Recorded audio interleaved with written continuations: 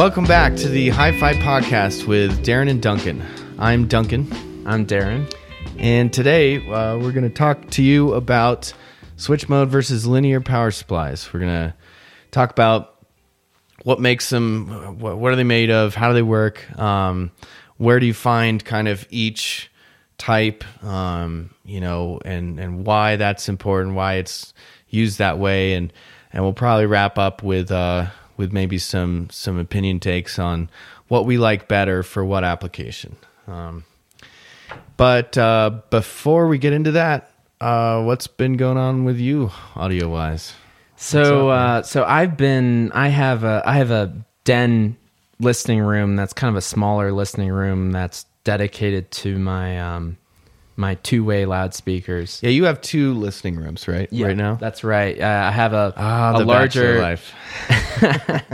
the larger listening room that has the large Dunlavies. Yeah, and then I have the a smaller listening room that's dedicated towards two-way loudspeakers and kind of a more intimate. And right now, situation. your main listening room is where all your big components are, right? You have and huge it's currently under construction, and I'm waiting for a bunch of racks and stuff to show up. But you just got a whole shipment of your isoacoustics fees. I just got a bunch of isoacoustics. Send me a picture with like 14 of these like Gaia feet, or are they Orbea? That's right. Maybe, yeah. Orbea. They're the nice kind of like isolator puck from the puck thing, isoacoustics, and there's just a company that are they're really really great. Yeah. And isolation is super important, and if it's got a tube in it, it's even more important, of course. Now, we're not sponsored by Isoacoustics. No, but we're not. If anyone from Isoacoustics is listening, yeah, anyway. Any executives from Isoacoustics, all right, yeah, pick us up. But anyway, so I've been I have the Harbeth 30.2 anniversary edition. Yeah, that's been the speaker that's been in this den listening room, and I've just recently moved back to the P3 ESR, which is a much smaller monitor from Harbeth. It's tiny, right? And it's size. just it's got its own magic, and it's just so fun to be able to like transition between these speakers and listen to the pros and cons of each one. And the P3 is a special one in my heart by just the magical characteristics that it possesses, specifically in the mid-band and its imaging capability. Yeah, we talked about it a little last week, where I was talking about how I'm just constantly surprised at the sound of that thing. It's so diminutive in size, you don't expect it to do the things it does. But by the way, we got some whippersnippers in the background. This is a pretty cold day. What was it? High of 18 degrees here today, and that was even I have we're kind of in the kitchen right now, and we're near the den, and the den and the kitchen share a fireplace, and so it's been pretty cold, and so we have a fire popping away here, crackling. And I'm kind of apprehensive about this topic when you brought it up, but I don't know about talking about power supplies with all the crackling and the popping.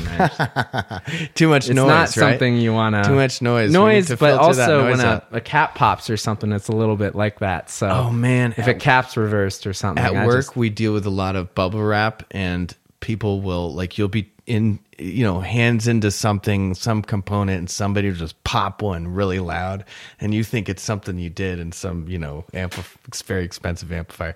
Freaks us out all the time. Yeah, I'm trained as an engineer. I don't like to hear that. I don't like to be talking about power supplies and hear that sound, because some of these crackles are pretty loud. Yeah, every now and then you get a big pop. Yeah, and I don't like it. All right, so you're enjoying your P3s right now, but you kind of do the switcherooski sometimes. So I just like to switch things up, and especially this room where you have different monitors. I also have the DM1 monitor, which was like the first our speaker that you and I worked on and designed. And so I like to switch stuff up, but it's really interesting going from such a larger, more expensive speaker down to basically what's a mini monitor. Yeah. And just kind of enjoying the pros and cons. overall, I do find that the 30.2 is a much more realistic sound. It's a little bit more boxy. It doesn't disappear as well as the P3 does. It's got a much bigger baffle compared to the drivers, right? Yep. I mean, and the larger driver itself. Yeah. Yeah. So it's just I love that. I love just kind of switching it up, and just even if it's something that's much lower cost, I love kind of just finding out what's special about it. It's not like super cheap. The P3s, they kind of imply by the price that you're paying for some engineering here. Absolutely. This is a serious speaker. It's not. Yeah, these came in. Deal. These came in at around 2400 at the time. Now they have the XD that just came out that I think is it's more money. I read about the XD. Most of the designs of the line didn't change much. Basically, it was a way for them to continue a lot of what they did with the anniversary models, but end those limited productions of those anniversaries, because they were intended to be limited. And so I understand now. We actually at work, TMR, the Music Room. By the way, I'm Duncan. I work at the Music Room, which is an online reseller of high-end audio gear, the world's largest, really. And you are Darren, and you're senior analog design engineer at PS Audio. Mm-hmm. So at the Music Room, we just became Harbeth dealers, which is really fun. Yeah, that's and this great. is interesting. Darren and I have been Harbeth guys for a while, but both of us have experienced so many speakers, and this is not to say they're the best ever. As we know in audio, there's a lot of flavors out there. But you've owned a good number of speakers, and you're pretty solidly a Harbeth guy. Yeah, I am. I mean, it's down from the voicing to the picking the actual driver itself. Alan Shaw does such a good job. Yeah. They're generally the only bad thing I have to say about Harbeth is that they are a lot more money than they are in Europe. That is true. Yes. And so even though they're still a great deal here, they're a lot cheaper in Europe. Yeah, and so deal their true understanding of how really good they are for the prices only fully realized in Europe. Gotcha. But they're still a great deal for what you pay here. Yeah. But they're a great design. They're one of those that strikes the perfect balance between musicality and detail and accuracy. Picking striking a perfect balance in that. And Alan does such a good job, and he's definitely a guy I look up to as far as for speaker design. Yeah, and crossover design, I'm sure. So that's cool. I think we have a email question. Yeah, so we're starting this new feature of the show where you guys, all you listeners out there, can get involved and send us a question. Darren's a very experienced engineer, and I listen to a lot of stuff and have some opinions, but we love hearing back from you guys, and we've been appreciating all the feedback so far. So if you have a question and want to submit it to the podcast and have us talk about it, send your question to hi-fi@outlook.com, and don't forget to let us know where you're from. That's just, I guess, interesting to us, but we'll share your email and on the show. And so I think we got one good one. We got a couple of questions.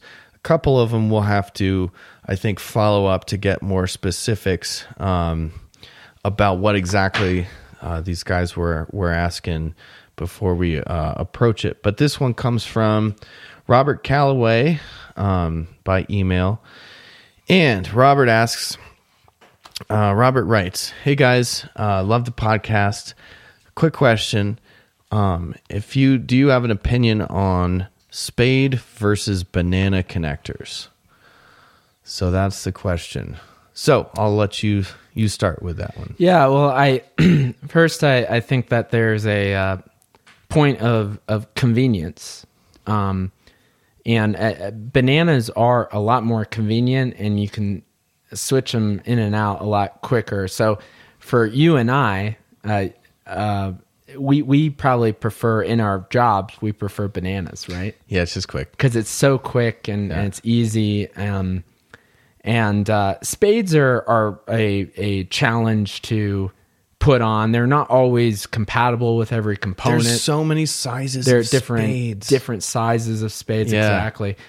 Clearances with spades can be an issue sometimes. But at the minimum, you're talking about a very, sometimes just a very difficult hookup procedure that can take many times the time of hooking a banana connector into a binding post. So, convenience, it's that banana wins. For conductivity and the lowest amount of resistance, the spade wins. And this is because of a few reasons. One of those reasons is that the overall surface area on the spade is generally rivaling the banana, or is slightly greater. more than the banana. Many times it might be about the same as the banana, but there's a huge but to this. The force that you can actually clamp down on it is way higher. And because the crystalline structure of the metals, you'd be surprised with how much contact between a metal and metal is actually just air. Right. Because of the two crystalline structures, it really does depend on the crystalline structure of the metal itself that you're touching with the other metal. That's why it's nice to have the same metal that's touching. Yeah, right. But given that general crystalline structures allow for a lot of air between it, a lot of clamping pressure can actually reduce the resistance of the connection. Yeah. And so what we find is that a lot of the losses in a cable can actually be attributed to the actual connection itself. Like the connection is very lossy. And I've heard that, a lot of the magic of some cables is just really excellent connectors. And that can be from intelligent clamping design. And there can be locking bananas. I use locking bananas a lot. Yeah. But if you think about it, standard banana that's not BFA, it's got this kind of balloon shape. So it's like the height of the balloon is what contacts the barrel inside it, right? Mm-hmm. Then if you have a locking banana, it's done by a pin inserted, like the main banana is split, so and it's closed, so then the pin splits it outward inside. So then you're getting some more surface area than normal, but it's just really at the end where that pin is forcing it out. In a spade, you can just get almost the entire, the whole thing connect.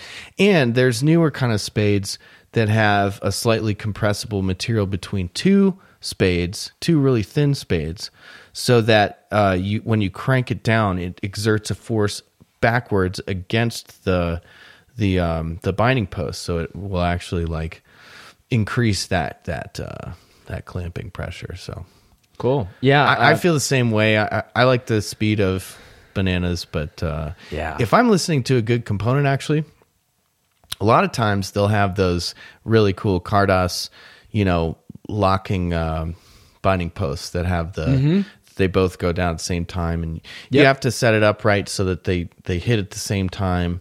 But there's just something really satisfying about how much force you can really crank down on that thing. Yeah, right. And then you're right about the clearance, because spade comes from an angle, so you got to be able to. Yeah, you got to have room to come in at that angle that is basically, parallel to the back panel. Yeah. So, for when I'm listening to something good, I actually take the bananas off and I use spades. Yeah. So my recommendation is that if it's going to be a long-term installation and you're ordering, from AudioQuest or something, to probably demand spades. Yeah. But if you're someone like me in the Den system where I'm switching speakers out weekly and changing them, you might want to consider Banana just because it's so much easier. I have one more thing to say. So there's BFA Banana, that has that zipper Z down the side, and those are constructed to be, the whole thing is like a spring, so you actually can get like a lot of connection that way, and it's actually a pretty low impedance connection. My whole problem with that whole thing is the same reason. Okay.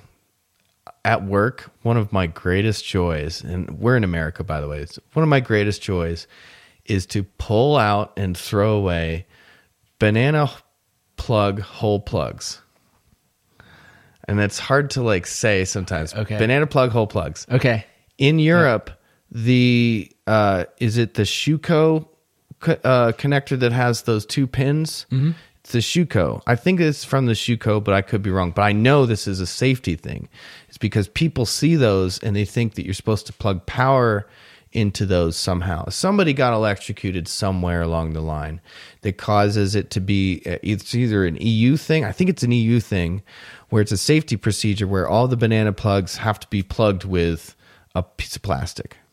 Yes, it is. It is. Even with speakers, when you ship speakers, they have to be plugged. Yeah, and people leave those in, and I just take them out because there's no earthly use. It makes me angry because I'm trying to plug this thing in. You can't. There's no holes, and they call it a 5-way binding post, and it's not because I can't put my bananas in there. And some of them are really hard to get out. Some. Dynaudio speakers, you have to really, I've developed all these little tools. Like I have this tiny screwdriver. Its only job is to just lever those things out of Banana plugs. And it just brings me singular joy. So it's a little funny side note, I guess. But well, I hope we answered your question. Yeah. Thanks for writing, Robert. And anybody else, please, we were trying to build this section up, and we hope you have some questions out there that you want to send in hi-fi@outlook.com, and that email is actually on our contact section of our website, which is www.thehifipodcast.net. Yep. So, power supplies. Let's get into the main topic here. Yeah. So, switching versus linear power supplies. So I guess let's start by defining them and how. Yeah. What are they made of? Sure. So a linear power supply is your traditional power supply that's been used for many decades. Now, my understanding of it is pretty simple ingredients, right? Transformer, rectifier, filter capacitors, regulator. Yeah, and so you got that. You got that right. The regulator is generally used for lower power supplies where a lot of linear power supplies that are used for, your amp rails for a power amplifier is actually unregulated. And so you would just you would just have the transformer, the rectifier, and the smoothing capacitors. Okay, I was going to ask you that because a lot of basic, when you see an amp schematic, you don't always see a regulator in there. It's kind of more modern thing where you might see that, and I guess that's a good point. You don't see it with very high, higher, what does it be, higher voltage or higher current sections of that stuff? I'm sorry, for what? Oh, sections of the power supply. So you're saying would it be higher current or higher voltage? Oh, both. Higher power. Yeah, just higher so power. Both higher voltage and current. Okay. Yep. So the way that works is that it's a very traditional way. It's a lot simpler than a switch mode power supply. Yeah, seems simple. You're stuck with this massive transformer. Let's just say that it's for a power amp. Let's just use it in the high power terms. Okay. You're going to deal with a pretty large transformer like you're used to seeing in a lot of power amplifiers. And I'll talk a little bit more about why the transformer has to be that size, but basically for let's say let's say 500 watts, you're dealing with maybe a 5-inch transformer in diameter by maybe 2.5 tall. And these things are measured by their volt amps, right? So a 750 VA maybe. Yeah, it measured in volt amps to deal with to get around power factor, so it takes that out of the picture, so that you're just talking about basically the volts and the amps. Okay. You're not worried about how those two are alignment phase wise. Okay. So that basically would change depending on the load that you have on that transformer, for instance. Okay. But so anyways, then you go into a rectifier, and a rectifier is a configuration of diodes. Yeah. That to kind of sum it up really quickly, make sure that current only flows in a certain direction at only in a certain period of time. And what it does is, if you imagine like a sine wave, it's going to flip all the negative portion and mirror it over the x-axis. Okay. So take all the negative points in the sine wave, like draw the line down the zero, the actual the x-axis. So it goes up and then flat and then up and then flat. Yeah. And then so now take the negative and flip it and mirror it over so that now it's double.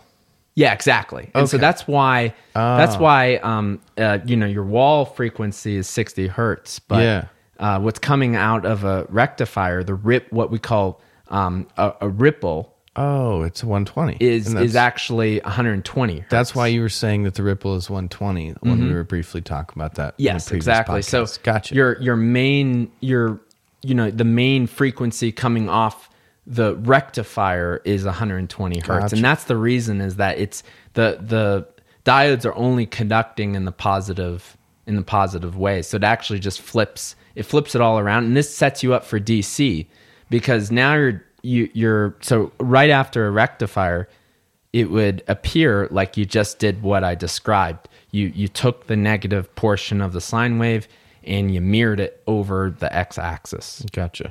And so now you're dealing with this, what looks to be kind of like mountains at 120 hertz. Now, sorry to derail you briefly, but a diode, just to explain a diode, it just allows voltage to go one way only, right? Current to go one way only. Okay. That's right. Yeah. Okay. So that current flow only in one direction. Once the voltage doesn't conduct the diode anymore, the diode shuts off. Okay. So if it doesn't have enough voltage to conduct and turn on, it will shut off like a hard switch. It's like a gate. Yeah. Kind of. Yes. Okay. It will stop the flow of current. Stop the flow of once you don't have the correct voltage drop to turn the diode on. Okay. So now you're dealing with these mountains. Yeah. And ripple. And when you add a capacitor on that, the capacitor stops that change, the rate of change. And so it fights against the rate of change. So it starts to store the energy. Okay. And so what happens then is that you have, you're going to start to see the valleys in that mountain side start to fill in. Smooth out. And so now you just see like a small 120 hertz, what we call ripple. Well, and that's how I understand a capacitor as it's used in this way is it's like kind of like a reservoir. Say like you had this little stream flowing into like a little reservoir, and then the reservoir is flowing a stream out. And the input is kind of like higher flow, then lower flow, then higher flow, then lower flow, higher flow. Over time, it's filling roughly the same steady amount to this big reservoir. But the outflow of the reservoir can be perfectly controlled and drip the same amount. I'm not crazy about that mindset, because it points points to that the capacitor is like a series device, and it's actually like a parallel device. Oh, okay. In decoupling, this kind of situation. I guess that's true. You see what I mean? Like smoothing capacitor, you put across the... Yeah, so there is no input and there's no output in this configuration. It's just across the output. Gotcha. And so what it does is it slows everything down. And what is often used in linear power supplies is actually what's called a regulator after that. And so the smoothing capacitors are to essentially make the 120 hertz, ripple closer to DC and remove a little bit of the actual component, charge and fill in the valleys. Also to store energy. So any sort of quick high current pulses can actually be pulled from the capacitors themselves. Okay. This kind of does like a self-regulating effect before any regulator. So what that means is that if I step the current, that the voltage won't change much. That's what regulation means. Okay, if I go from 0 amps to 0.1 amps, do I see any change in the voltage? Because what that means is that there's some sort of source resistance. Okay. That's what that means because of Ohm's law. If I step the current and I see a change in an inverse change in voltage where voltage starts to sag as current goes up, that means I have source resistance. And do you need more like storage capability if we increase our capacitor and we store more energy there, we start to lower the source resistance. And so then you don't see. So the regulation becomes slightly better. And is it better to, on the front, before you go into a regulator, if you're going to regulate it, is it better to get it as smooth as you possibly can? Sure. Okay. Not only that, is that to have some pre-regulation because the way current works, which is a current flows, and we any sort of series device sees the same amount of current, right? So like if I have a series resistor before a regulator, that just as much current is going through that series resistor as that series regulator. So basically you're going to have your cap bank after the rectifier. After that, you're going to want to actually regulate the voltage. If this is, let's say we're making a power supply for a CD player or a DAC or something like that. Something smaller. If it's a power amplifier, we're going to stop with the power supply with filtering caps, and smoothing caps, because those are going to be that's what's going to be basically making it as close to DC as possible, filtering out the 120 hertz components, filling in the valleys, and storing energy and regulating that supply so that when there's a huge drum hit, the more capacitance you have there, the more steady the rails. If you take away the capacitance and you pull a bunch of current, there's not going to be any reserve there, and it's going to rely on pulling it from the wall and looking from the output of the rectifier to the wall is going to have resistance, series resistance. So it's going to drop, and you're going to see a lack in regulation. So that's why there's a bunch of capacitance for power in a power MPC, now, a giant cap. Going to the DAC power supply, we're going to have X amount of. We don't need as much storage capacitance now, and we're going to run it into an actual active regulator now. And so the job of the regulator. And traditionally, there's many different types of regulators, but traditionally, your standard like series regulator is going to take in the output of the regulator, and it's going to go into a differential amplifier. Output of the rectifier regulator. It's going to the regulator is going to take inside the regulator contains it contains the regulator contains like an input. Regulator looks like a transistor, right? Three. A lot of times it's 3. Yeah. Okay. You have an input, an output, and a control pin. Right, kind of like a tube or whatever. But inside of that regulator, what you have is a amplifier. Okay. And in that amplifier is a differential amplifier. Okay. That takes on one input. On usually the inverting input is going to you're going to have the output's you're going to run the output of the regulator into that, and so then tie it together. So the way that the difference between the input and the output is usually like a transistor. So there's a transistor in series between its large pins. Usually, like if it's a BJT, it would be the collector and the emitter. Right. And then you have its control pin. Right. That is then driven by what we call an error amplifier. And so the error amplifier on the inverting input has the output. Error amplifier, not error amplifier, right? I'm just trying to hear you. Okay. Mm-hmm. So and then on the non-inverting input, you have a reference voltage. Right. And so that reference voltage is this reference voltage that you use that is super clean. It's an ideal voltage that you want to use and say, hey, if my output was this clean and this perfect, and I got to, I was able to adjust that voltage to where I want it, then that would be the perfect output. A clean. Where do you get that absolutely from? Perfect. The reference voltage. Different ways. Some are Zener diodes in a basic form, and then more complicated and more advanced reference voltages is actually called a voltage reference, which is a complicated design that is extremely accurate and clean and very low noise. So it's part of the power supply. Other people use LEDs. You can use any sort of voltage source. You could technically use it. It doesn't have to source any current, really. It just has to be really steady.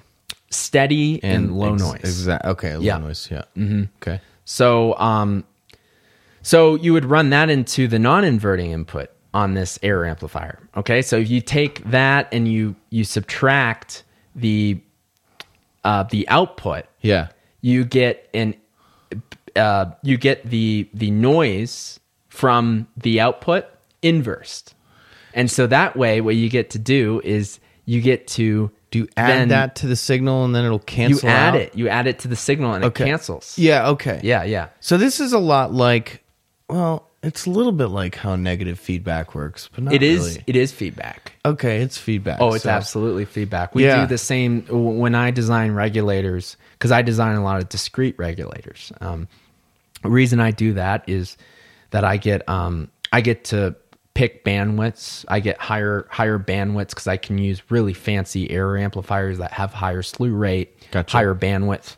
And when I do analysis for that, I'm looking at the same kind of stuff than when I make a power amplifier. I'm looking at the transient response, which points towards the stability of the system, which is a negative feedback quality. So it's adjusting things. You can see a difference in its transient response in that, and you kind of which points towards the gain and phase margins of the system, which is pointing towards stability, right? Yeah. And so I have to do stability analysis when I design discrete regulators. Okay. It's just like an amplifier in many ways. So you're just all a regulator is usually like a follower device, like the what we call a pass device, which is the transistor we talked about in the very beginning, which is connecting the input to the output. And then you have an error amplifier that is looking at the reference voltage versus a fraction of the output, and that adjusts the actual output voltage, and then the error amplifier handles the correction so that you get low noise and low output impedance, which makes the regulation good. So a pulse in current would, in an ideal regulator, not yield any voltage change. Voltage would not change a single bit, because you've got not only the capacity to deliver that current without pulling anything else from anywhere else, but you've got a fine error amplifier on the outside that is not making it overshoot. It's making it exactly go to what's being requested. Yeah, and there's going back into audio history, so many designers have kind of said the regulator is in the signal path. And that William Johnson, who was the... That makes sense. It sounds like an element of music. As we know, music is wildly varying and wildly demanding. You know, compared to a steady DC signal, actual music is insane, right? It's just like all over the place. Yep. And so William Johnson, who actually was the founder and the main designer at Audio Research, right? He believed that that his regulators, you should want to like listen to music through some of the components. So the error amplifier should be like music ready. Gotcha. And that's kind of a simplistic way of looking at it in a way, but it's an interesting way. Yeah, it's an interesting thing because you look at their parts, and they used a lot of audio grade parts in their power supplies. You know, they treat it like the signal path. Yeah. And something that I am really focused on, I don't know if I share the same philosophies in that it necessarily has to be audio grade. That maybe, you know, they have to be very high performance parts, and maybe more so what I'd like to say is in some cases you'd want really low noise and high tempo parts, meaning that they don't change much with temperature and they're very stable. Yeah. You know, I'm a big fan of a lot of like mil spec stuff in the power supply where, you know, they're very high quality parts, high tolerance, high tempos. But when it comes down to using feedback in the power supply, that is something that affects the transient response of the power supply. As you step the current, and if you change current on the output of that regulator, that you're going to get harmonics associated with that. That's what that means, is when you get an overshoot on a step of current, for instance, and you see a voltage overshoot on it, that is a...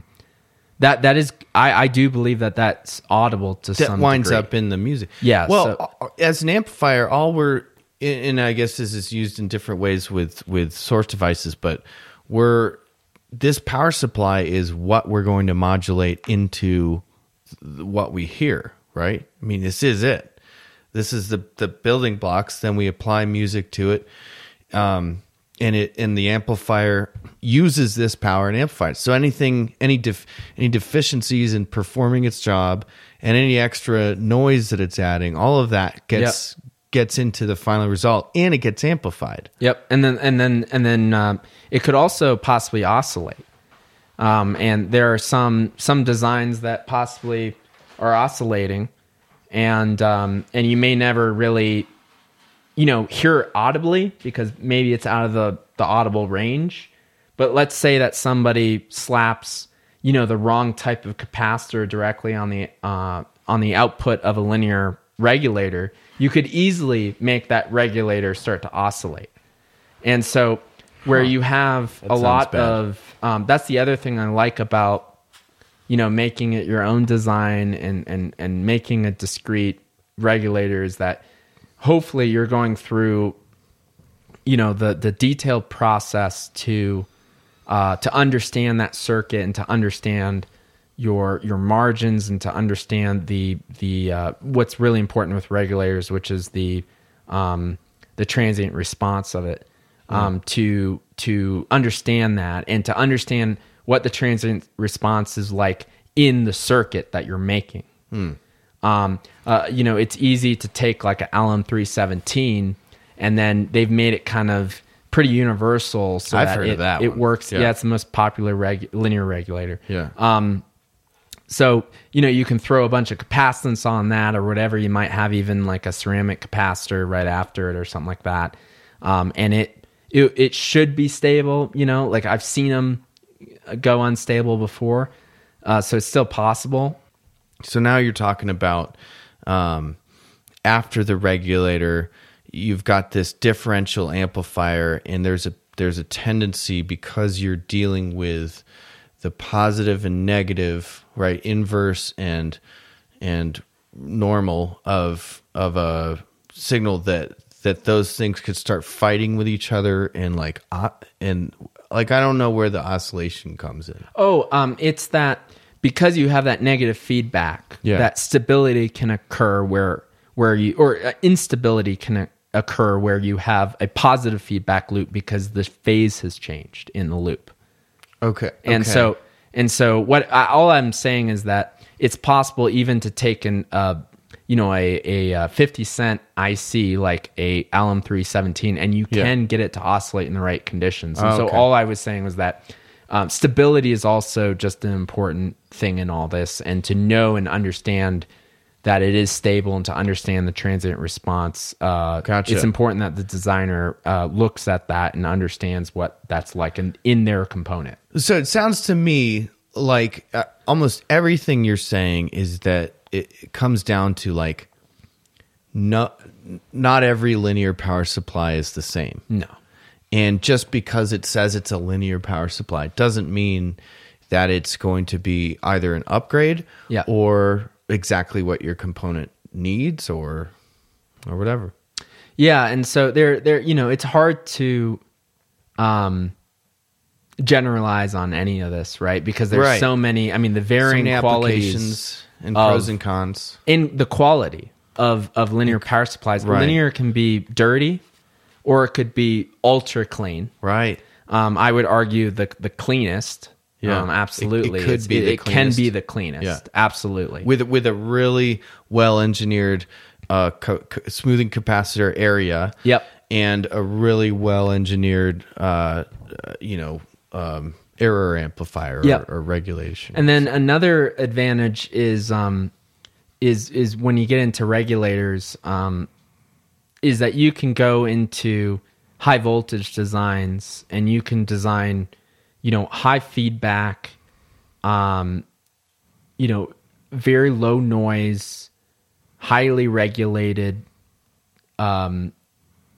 designs that use discrete components to adapt for the high voltages, like for high voltage. So I was going to ask if it's for tubes. Yeah, you can do that. You can you can scale all this stuff, and specifically going into discrete components for making a 200 volt power supply for a tube. But you can do that, and it's common and it's very easy for. I shouldn't say easy, but it's within the capacity of a lot of design engineers to make a solution like that and it just be like one person doing the design. And so that kind of like leads us into some of the complications of switch mode where first let's wrap up linear because I want to do a sure.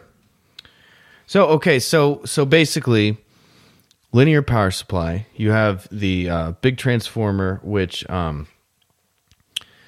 that brings in the power that's probably directly connected to the internal power, and then it kind of like divides it into different areas, right? Actually, we didn't talk about the transformer that much. Well, no, it depends on every power supply, but you might let's just say that let's keep it simple. Yeah, it's just one winding on the secondary, the output or secondary of the power transformer, and then it goes into a bridge rectifier. So you're changing it from something to something else. That's why it's called a transformer. It's changed based on how many winds are on this side and how many winds are on this side. Right? Yeah, I'm sorry. The job of the transformer, we should have talked about that. You're right. The job of the transformer is to take a certain voltage in AC and transform that voltage into a different voltage. That's about it, right? Number one. Number two, supply isolation. I was going to say the magnetic difference between, because it's not actually like not connected. In DC. Yeah, not in DC. The windings are actually shorts in DC. Yeah, because it's just a coil. Right. But the nice thing is that you get isolation. Yeah. And so you do have some sort of... So it's like the first step of smoothing it out, right? Or cleaning up the noise or something like that? No, it's safety is the reason why the isolation. Okay. So in order to... See, the thing is after that transformer, everything is considered what's called a secondary component.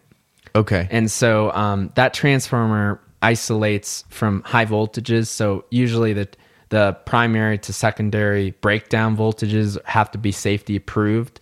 Okay. There's clearances involved between the primary and the secondary area, because you have to realize that the primary area is usually capable of very high currents because you're connected directly to the wall. To the right? wall. Yeah. You can pull 13 amps or something. Yeah, or 100 really quickly. Or 100 really quickly. Yeah. Without even tripping a breaker. Yeah. Because breakers are slow. They'll pass 100 amps no problem really quickly. Right. So anyways, the secondary is seen as like the safety area where you have proper isolation from the primary, usually 4.8 millimeters away from any primary component. Separating us from the outside world, and we're in our fenced in area. Yep, the voltage is now changed and adjusted for a circuit. If it's a tube power supply, we've gone from 120 volts because we're here in America to 300 volts on the so it stepped it up. Right. Or if we're in for a DAC, we've gone from 120 volts to 24 volts, and we're going to regulate down to eventually get to maybe plus minus 15 or something like that. On my grandfather's DIY Williamson amplifier he built in 1947, it's got this Partridge power transformer that has these two red leads that are actually clipped and sealed up, and they're not used, but they're red because there's 800 volts right there. Or that's the 800 volt winding or something, and it wasn't a lot of volts. It wasn't used in this circuit, but holy cow! Yeah. So okay. So then you have that. Then you bring it into the rectifier, which changes it into this kind of warbly, doubles the frequency, and brings up the lower half of this sine wave thing. Flips it up over the x-axis, so everything is positive. Then you use capacitors to smooth that out. Smooth it. And you can use resistors to increase the effectiveness of those capacitors. Yeah, creating filters. Yep. And then you run it, and then for usually for lower power things, or is it lower current? I mean, because I was thinking about, do you not have a regulator on your for your power amp rails because the instantaneous needs would be like kind of overloading these small devices? That's a good question. So there's a big reason why you don't have a regulator for your power amp. Usually, there are power amps that do have them. Okay. The reason why you usually don't see a linear regulator is that in order for a regulator to turn on, it needs what's called a dropout voltage to be exceeded. And so every linear regulator has what's called a dropout voltage. That voltage is, if you exceed the voltage, the regulator turns on. But if you go below the dropout voltage, the regulator drops out and it doesn't work anymore. And so, there are different regulators vary on what that dropout voltage is. Like some regulators might drop out at 1.3 volts. Some need 5 volts to turn on. What that means is that at the minimum, you have X amount of volts over that pass transistor. Yeah. And because power equals current times voltage, with power amp type currents going through that, you're dissipating massive amounts of power on that one transistor. So it's super inefficient to regulate a power amp line. Okay. Yeah. But for a DAC that just pulls 10 watts, it's no issue at all. Okay, I barely understood that, but I think some of our like that part. But I think some of our heady listeners would be interested in this. By the way, we wanted to get a little more techie. We're kind of, we like to do the conversational topics, and we like to get in depth. And in this week, we're getting pretty in depth with stuff because it's very applicable, I think, to everybody's life. Everybody has, picks components, and they're told about, this thing has these kind of caps, or maybe it's super regulated, and if you ever wondered why, well, this is why. Yeah, and it is difficult. Sometimes it's difficult for me to describe this stuff. So yeah, well, it's nice. I do like thinking it through, and as a designer, you get so used to the things that are kind of like easy, and the things that are kind of you don't think through all the details all the time. So describing how something works in its basic form is something that I think it's always nice to go back to. Yeah, well, I'm sure. Yeah, well, I'm glad you are, because I certainly don't understand this stuff from that perspective, but I think after listening to this a little bit, I do. Okay, so we've actually going on this for a while. Let's quickly go into switch mode power supplies. Yeah. So here's a topic that hundreds of books have been written on. So I have to kind of really generalize and try to keep it simple here. So what a switch mode power supply is going to the first component that is the first notable component in a switch mode power supply after the line is going to be a bridge rectifier. So it doesn't have a transformer at the very beginning. It has a bridge rectifier. Oh, so the first thing you're doing is you're switching everything to DC. Okay. So it goes through the same process of rectifying the voltage. You have a little bit of capacitor after that voltage to make it DC-like, so you filled the gaps in the valley. Smooth it. And now you have this higher voltage, which would usually be roughly, the incoming voltage times 1.4, which would give you kind of the voltage roughly after that rectifier. So after that, it's going to enter a circuit that is, and this is, again, I'm kind of detailing like a single topology where there's many different types. Just generalize. But generally, what you're looking at is it's going into a circuit that's called the DC chopper circuit.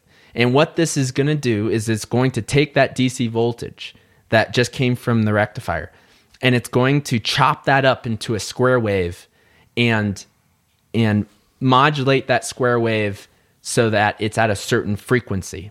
That's weird. It's almost like making it AC again. It is making AC, and this is why. This is why. Yeah. And this is the whole point to switch mode power supplies. I swear you have to read a freaking textbook to just get this one point. So listen up. Okay. The point of a switch mode power supply, the whole point, is to get the transformer, that primary to secondary area, to make it high frequency. Okay? Because there's one magical, amazing thing that happens at high frequency is that the efficiency of the transformer goes way up. So now you're not talking about a big, heavy iron donut. You're talking about very small. It could be 2.5 inches by 2.5 inches. That would be a kilowatt. Whoa. Okay. So now you're talking about having a much smaller transformer. Well, and that was the whole point of switch modes to begin with. So we get smaller, because in the past, our electrical past, smaller and lighter. Okay. So it's mainly a focus on the transformer here. Okay. Because you still have primary to secondary clearance in isolation. Yep. But you have it at, very high frequencies. Usually, let's say that you could see switch mode power supplies having a switching frequency. The square wave would be in the order of 100 to 125 kilohertz. One example, they vary. But then after that is what you have compared to do to 60. 120,000 is exactly quite right? a jump. So that's why the transformer becomes so much smaller. Right. Okay. So now you have to rectify that. You have to rectify it again. Okay. So now you're dealing with the switching component being at 120,000 hertz. Double. Because you went through a rectifier now. Yeah. You went through a rectifier. Right. So it doubles again, right? Right. So it moves everything up. Right. Now, this is my last point about switch mode power supplies. is now you're dealing with a cool little, beautiful little thing that's happened, is that it becomes a regulator in itself. What you do is you take a little bit of the output after the rectifier that's after that transformer, that then will, of course, have power supply caps to smooth that rectification. Okay. You take a little bit of that, you send it back to the DC chopper circuit that's before the transformer. Oh, okay. Feedback loop. You use an what's called an optocoupler to keep the isolation there, but you run it through that. Okay. And then you have a circuit, another IC. Optocoupler sounds like light and light. Yep, light and a transistor. That's right. Okay, it's a photo transistor that's in there. Okay. Mm-hmm. And so it basically will be, it's like an isolation, and does the same kind of thing of what a transformer would do as far as safety separation. Okay. Yeah, and actually isolate the two, the primary and the secondary. Right. You pass safety and all that. Safety's fair. So it's sending it back to the chopper. Sending it back to the DC chopper circuit. And now the DC chopper circuit gets to say, hey, what's the output voltage? And it says, oh, well, I'm 1 volt low than what I want, what I'm set to be. So, okay, boost it so that I get where I want to go. And so now you have an actual regulation. If you step the current, the voltage will quickly start to sag. And because of the frequency of the whole circuit that it's operating at, very, very quickly, it will correct itself. And so that is a regulator with feedback. And so you get an ability to change the actual to change the actual circuit voltage and adjust it so that it regulates itself. So it's really steady. Okay, very steady, very steady. If you looked at the waveform when you step current on it with an O-scope and you zoomed in time wise enough, you could see the slight droop. But with something operating on like 125K, you can imagine that the recovery is extremely quickly. It corrects it within a few cycles or something like that. Yeah. Wow. I mean, technically even 1 cycle. Wow. Yeah, okay. It's very quick. Yeah. Very quick. Okay. Yeah. So super snappy. What about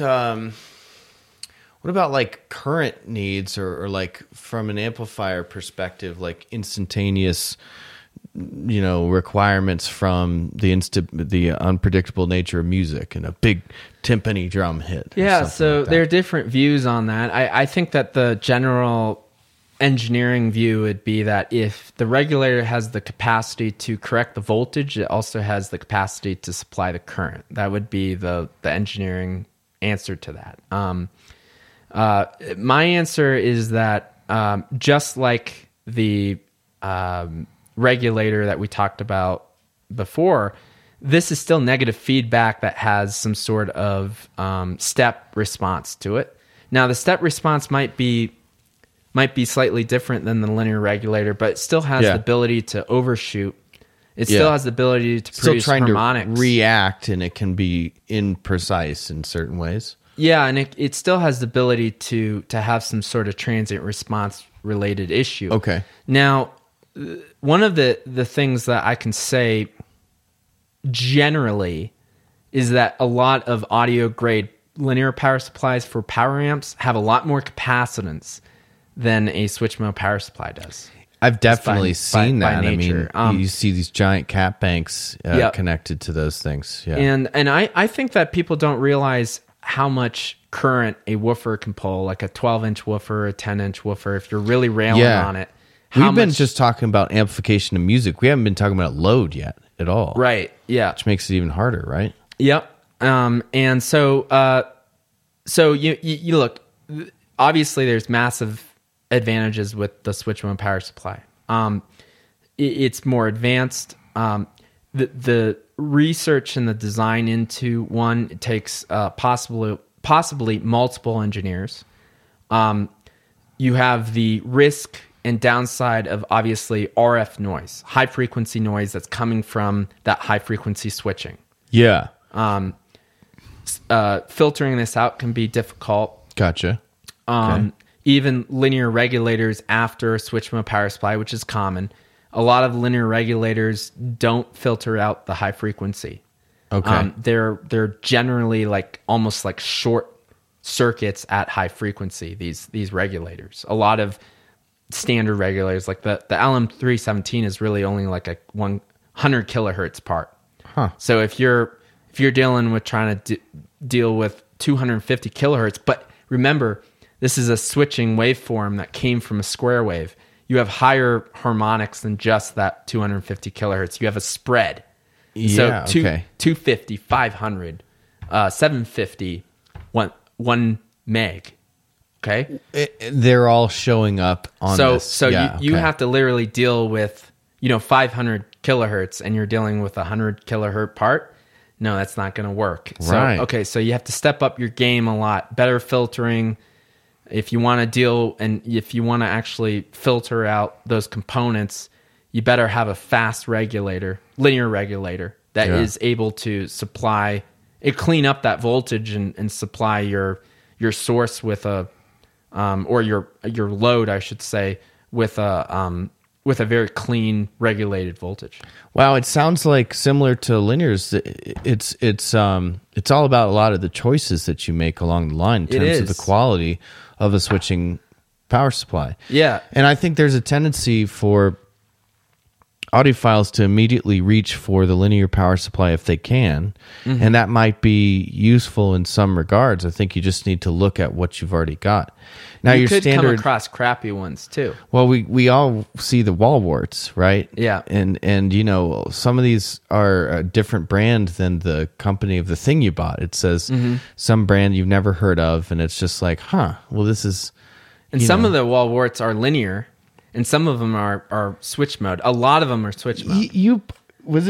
Is it the mixer that we're using that you said, that's a linear it's device? Heavy. Yeah, it's a linear It is one. heavy. Yeah. But I kind of thought it was switching just because of the way it looks to me. No, it's probably a transformer. Yeah, I think and then you're it's right. AC in, and all the rest of that linear part is actually in the mixer. That's probably what's going on. But either way, I guess my point is that audiophiles definitely do generalize between switch mode and linear. Generally, there's people consider linear way better for audio. Yeah. The reason is that almost any linear will be better than the worst switch mode, because switch mode gets really bad. It gets really cheap. It gets really dirty. Gotcha. If it's a really basic bones design. Gotcha. But you can also make switch mode pretty clean. And it can be very well designed, and it can be audio grade. It can be. It's harder to do. It takes way more resources. There are ways of cleaning it up. With low power applications, you can run it into a very fast linear regulator. You can use a linear regulator that has a low dropout voltage, which we talked about earlier, and you can use the switch mode power supply to just ride on that dropout voltage region to limit the amount of power dissipation on the linear regulator. So you get the advantages of switch mode, but you get something that's very clean on the output. So there's a lot of designs like that. That's going to be a lot more expensive. You might be able to make a whole linear solution that is maybe even lower noise for with less development time. So it's really heavier and bulkier, which and it's bigger, so it increases your chassis size. It increases your shipping costs. Yep. And but the linear certainly doesn't radiate as much. Switch mode power supplies throw off something called EMI, which is electromagnetic interference. Yeah, right. They have to go through a process to get conformity for what's called EMC, which is electromagnetic compliance. Okay. And so, you're going to have to go through a series of tests. So you design one of these, and a lot of these are enclosed in a chassis or a plastic, box or something like the wall boards. I mean, it could be all kinds of stuff. I usually have some sort of shielding in there, but That's what I was going to ask. So not, I mean, well, it just it depends on all sorts of design.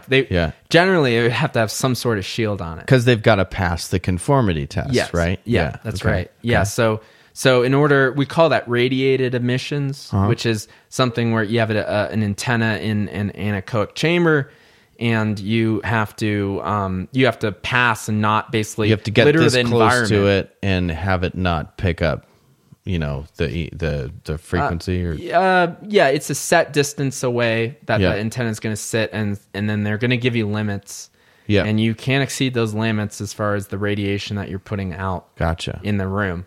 And that generally will be a good dictator of how noisy the power supply is from a radiation perspective. And what we see is that linears are dead quiet. In terms of putting out... They do have small little RF sources, but they're very minimal compared to that. And on that note, I'd say that it's a great way to segue into tube power supplies. Okay. I know you wanted to talk about that, and tube rectifiers or just tube power supplies. Yeah, I've seen Steve at Deckware talk about tube regulations. So I don't know what you can do that too. I mean, so generally the rectifier, which is a series of components that we've talked a lot about today. Diodes we've been talking about. They are diodes. Yep. Yes. And so the diodes have a characteristic of a quick turn off and turn on characteristic to them. Yeah. They really are very fast in how they operate. So when they conduct, they're conducting, and when they're not conducting, they stop, and they stop conducting very quickly. Okay. What this can do is that sharp edge on the point at which it conducts and it doesn't conduct, or it conducts and it doesn't conduct. Did I just say the same thing? You did. Okay. Anyways, I meant the... By the way, this episode we're drinking Diebold Brewing. It's from Denver. It's one of my favorite new breweries that I've heard of. An India Pale Ale called Electric Cowboy. Isn't it good? Yes. All right. And thank you for keeping the fire fed here. Man. He's been feeding the fire while I'm drilling out. I might put another one on there. Okay, so the quick changes from conduct and not conduct. Yeah. So really harsh. On and off. Going from a conducting period to not conducting to conducting. Yeah. Will have a certain rise time to it. And that could possibly, that edge there can create higher ordered harmonics and basically high frequency artifacts to them. Huh. Okay. That'll make their way into the music. Yeah. Okay. And so or disrupt some other circuitry, right? It could be that too. Okay. I mean, it's creating RF or some what we call those engineers call it hash a lot of times back in the day. Okay. I mean, you see it show up in other areas of the circuit as some spurious noise or something. It could be, yeah. Okay. It could be. I mean, there are different ways of taming this, but anyways, well, I guess what the reason why I brought that up is because a lot of tube power supplies don't suffer from that. Now, a tube is almost like a diode, right? Where it can only flow one way, right? These rectifier tubes are certainly set up that way. Yes, they have the same characteristics, but if you look at the transfer function of that device itself, the tubes are much softer in the way that they react, so they're slower in that transition period. Okay. And so what that does is it removes the susceptibility to producing that high frequency. Okay, so they're less noisy. So they're less noisy at high frequency, but still pulling off the same job, right? Still, they do pull off. I mean, they make DC. Yeah, there's certainly no argument about that. Yeah, they're less efficient. Okay. They're higher resistant. They have a higher resistance, and so what that means is that when you pull more current through them, they produce more heat, which also means that they drop more voltage. Yeah, and they produce a lot more heat. Okay, so what that means is you need more voltage before the tube rectifier versus the solid state, you're going to produce more heat and throw more power into the actual rectifying device itself versus having a solid state silicon rectifier. The reason why I say silicon is because back in the day, they used like germanium. I've heard about that. Actual. Oh, I had an amp where I was looking that up, and they said, was it selenium or geranium? But it was one of those where it was like, I might be wrong. No, I might be wrong about that. I think I've heard of selenium, but anyway, don't quote me on somebody that, was like, if it starts smelling bad, get rid of it. It means it's gone, smelling bad. It's gone bad, and it's actually bad for you, like to be emitting something. I don't know. I don't know. Pulling those. There's really no reason to use those type of rectifiers now. Selenium rectifiers. I know I've heard of that. Are they? Okay. I'll look up germanium really quick. Sure. Anyway. I wouldn't really know, to be honest with you. There's no reason not to use silicon. Nope, germanium rectifier diode for sure. Okay. Well, anyway, so the tube rectifier, that's probably one of the things that people hear that I know I've certainly heard it. There's a magic.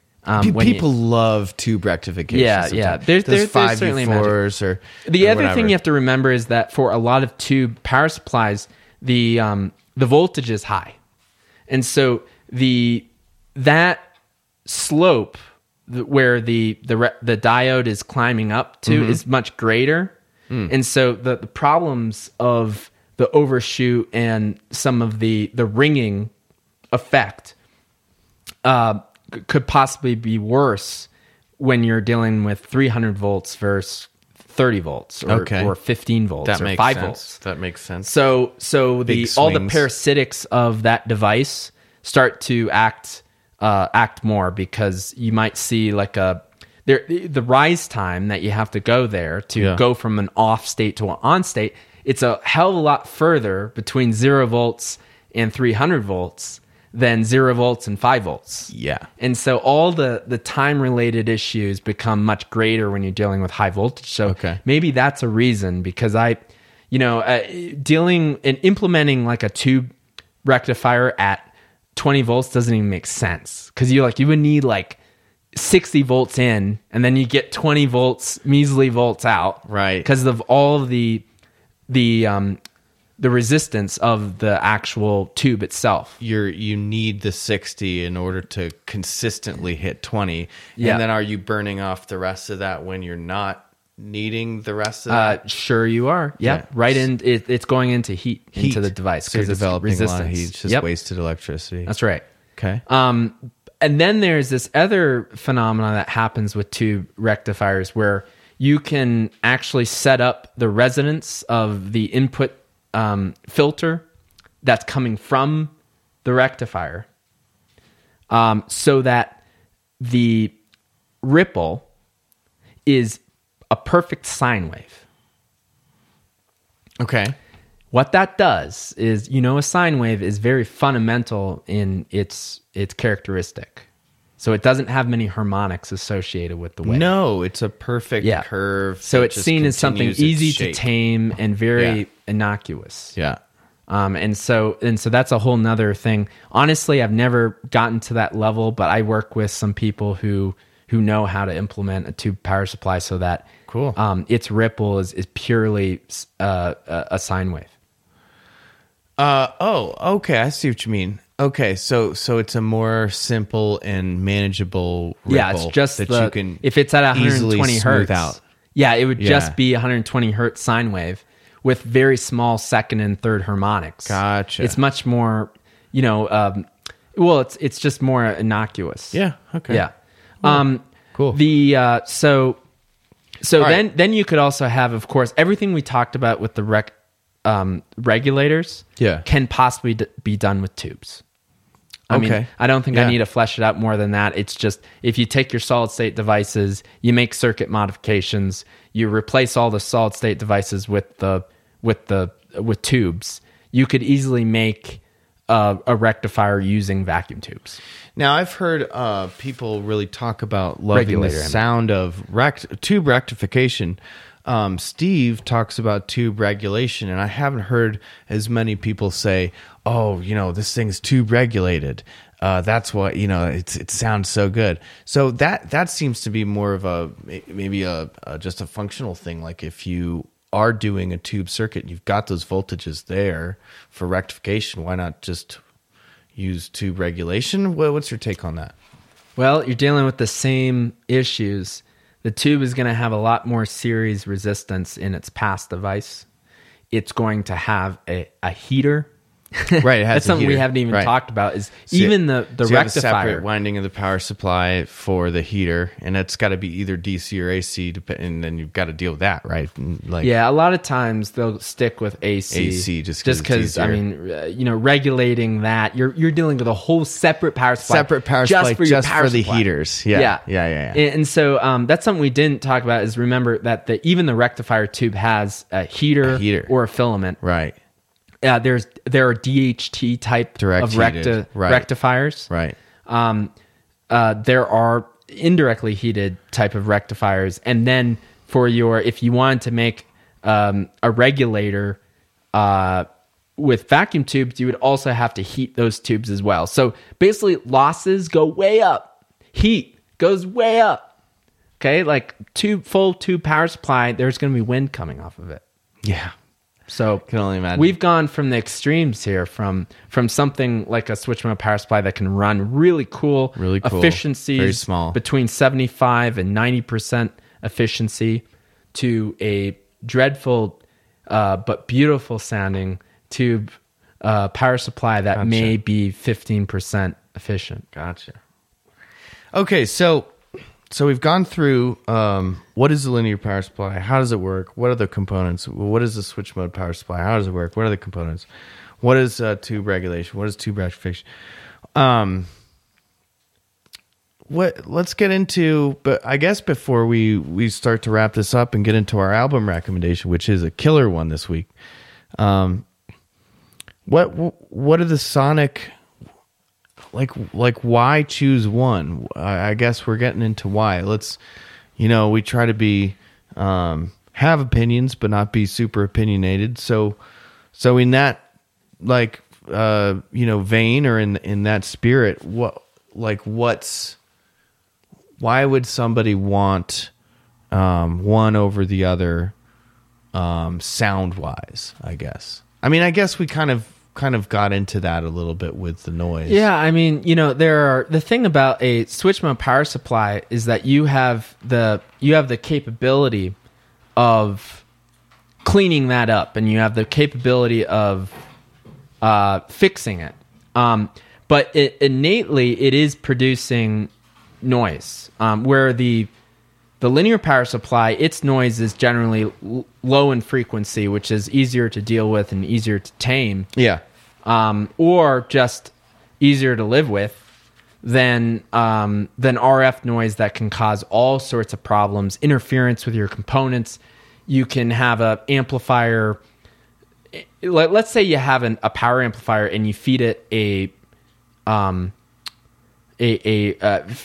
power it via a switch mode power supply.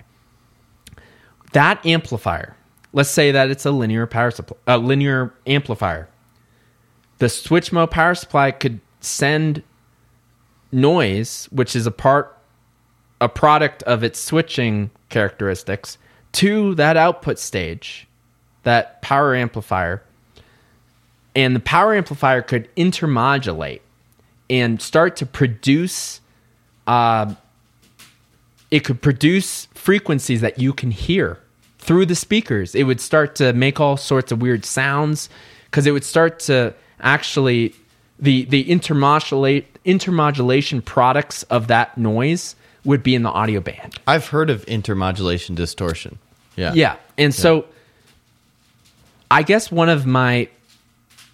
thing that I do want to make clear and I'm willing to say is that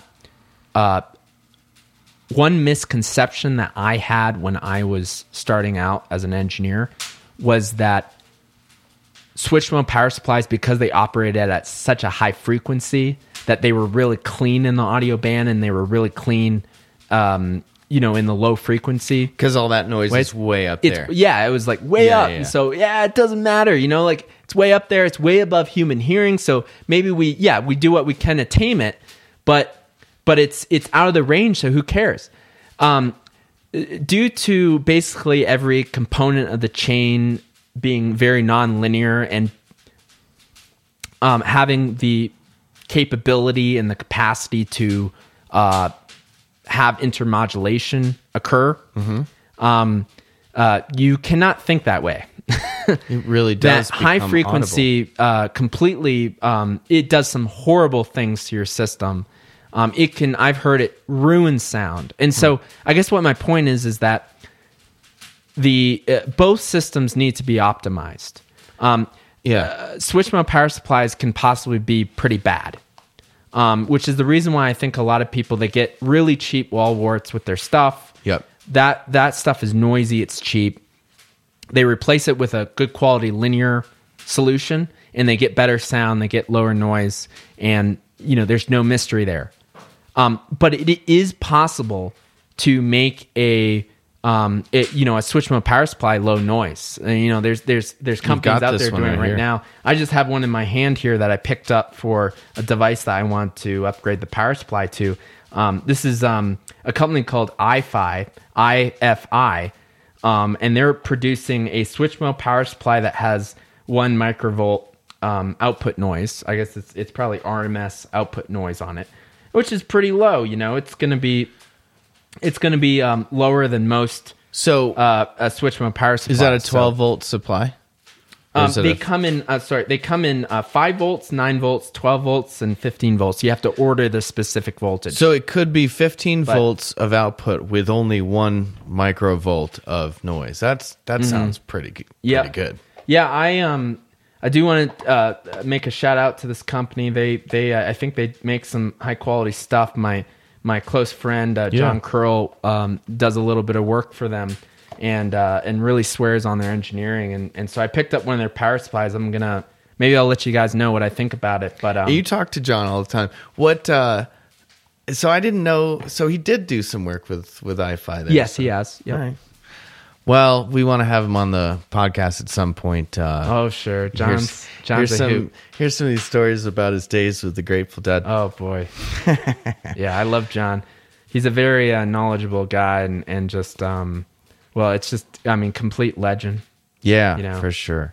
Okay, so what we learned in learning about these things is that a properly designed, with an eye toward linearity and lack of intermodulation distortion and purity in the audio band can be done, but by the nature of a switching mode power supply, it's difficult. It kind of requires tons of research and a bunch of effort going in, and that's not always what happens with switch modes, because also by their nature they're made to be small. They're made to be kind of a easy solution. They're made to be and so a lot of the wall warts that you see aren't like that. Right. Now we could see linear power supplies also skimping on parts, not having a lot of great storage, having poor regulation, lots of series resistance to see the voltage, and they just don't kind of do what the best linear power supplies can do. So everything being equal, if I wanted, I didn't have to worry about the size. I didn't have to worry about the efficiency. I didn't have to worry about the standby power. I didn't have to worry about the line harmonics on the input. I didn't have to worry about the money, and it was all performance. I do have to say that linear pulls go with ahead. linear. Yep. But I don't take that as a generalization. There are plenty of great products out there like this iFi supply that are doing it well, and they have really high quality designs. Bruno Puzzi has awesome switch mode power supplies that are kind of audio grade as far as the noise for the Hypex stuff. Yeah, I was going to say he's the Hypex guy, Ice right? Power makes great audio great. So it's like, it's there's a lot of these power supplies where you buy a component, let's say you buy like a mini DSP and it comes with a random wall wart with it. The problem is that it's not necessarily audio grade in the sense that it's high noise. Right. But anything that's designed by someone like Bruno or Ice Power for switch mode power supplies is going to be audio grade in the sense that it meets some sort of level of RMS noise. Yeah. And so it is possible to make good quality switch mode power supplies. So I do think that there's at this, even though, linears can be probably the best performing overall, I do think that people have, they've given it a bad rep. And that switch modes can possibly be pretty good too. Is that power supply going to be for your mini DSP for your subs? This is actually, I do want to eventually buy one for that, but this is actually for a side project right now. Oh, okay, cool. And so it's actually getting a balanced digital output, like a AES EBU connection directly to DACs, so that I can listen to multiple DACs at the same time. Oh yeah, you told me about that. Yep. Right. Mm-hmm. Okay. So all right, cool. Anyways, one last, I guess. Really quick.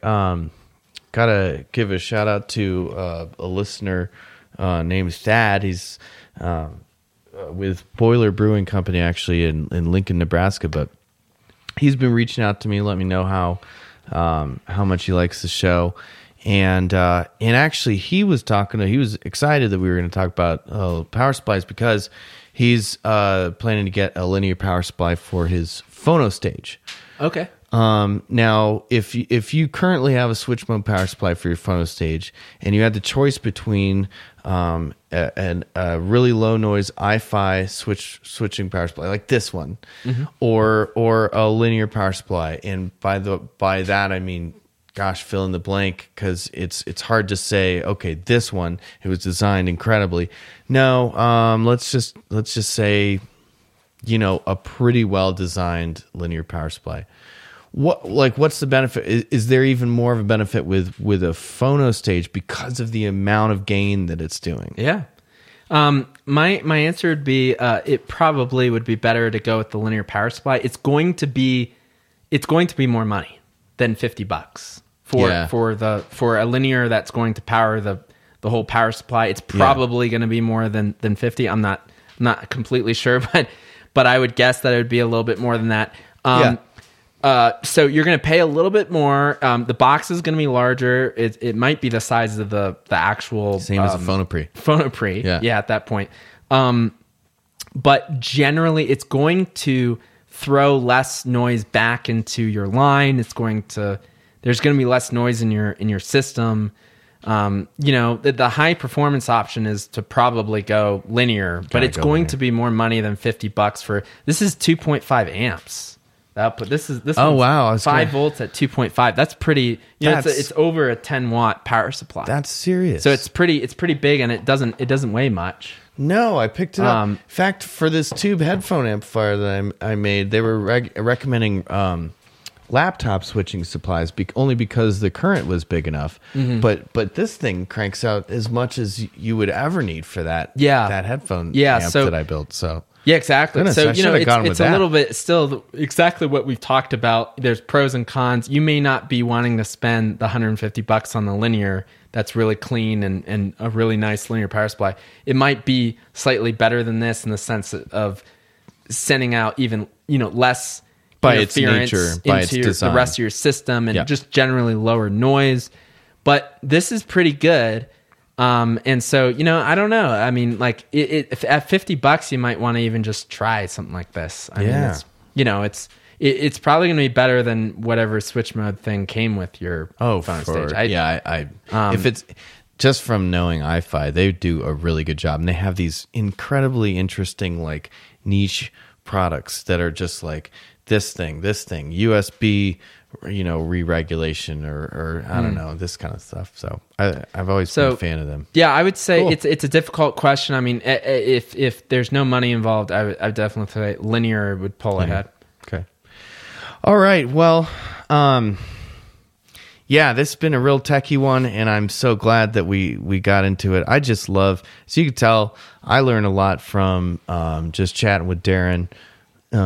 Over the years, we've been doing a lot of like hikes in the outdoors and going fishing and stuff, and we always talk about audio, and I am always learning, and so hopefully today you guys learned a bit about these things, basically the foundation of what we love, these products that modulate these small signals into the signals that we listen to, and have such a say over what it eventually sounds like, and hopefully that's been made a lot.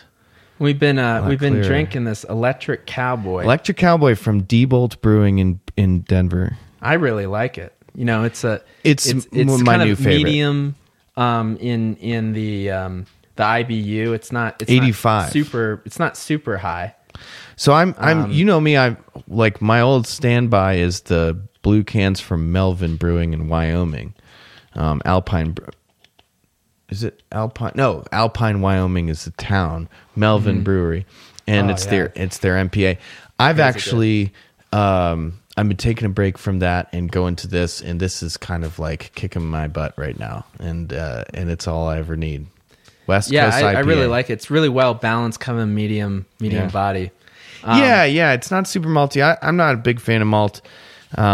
It's really kind of hop forward, but there's some malt there, but it's clear and it's great. Sure. All right. So I think it's about that time. The album time recommendation. Yeah.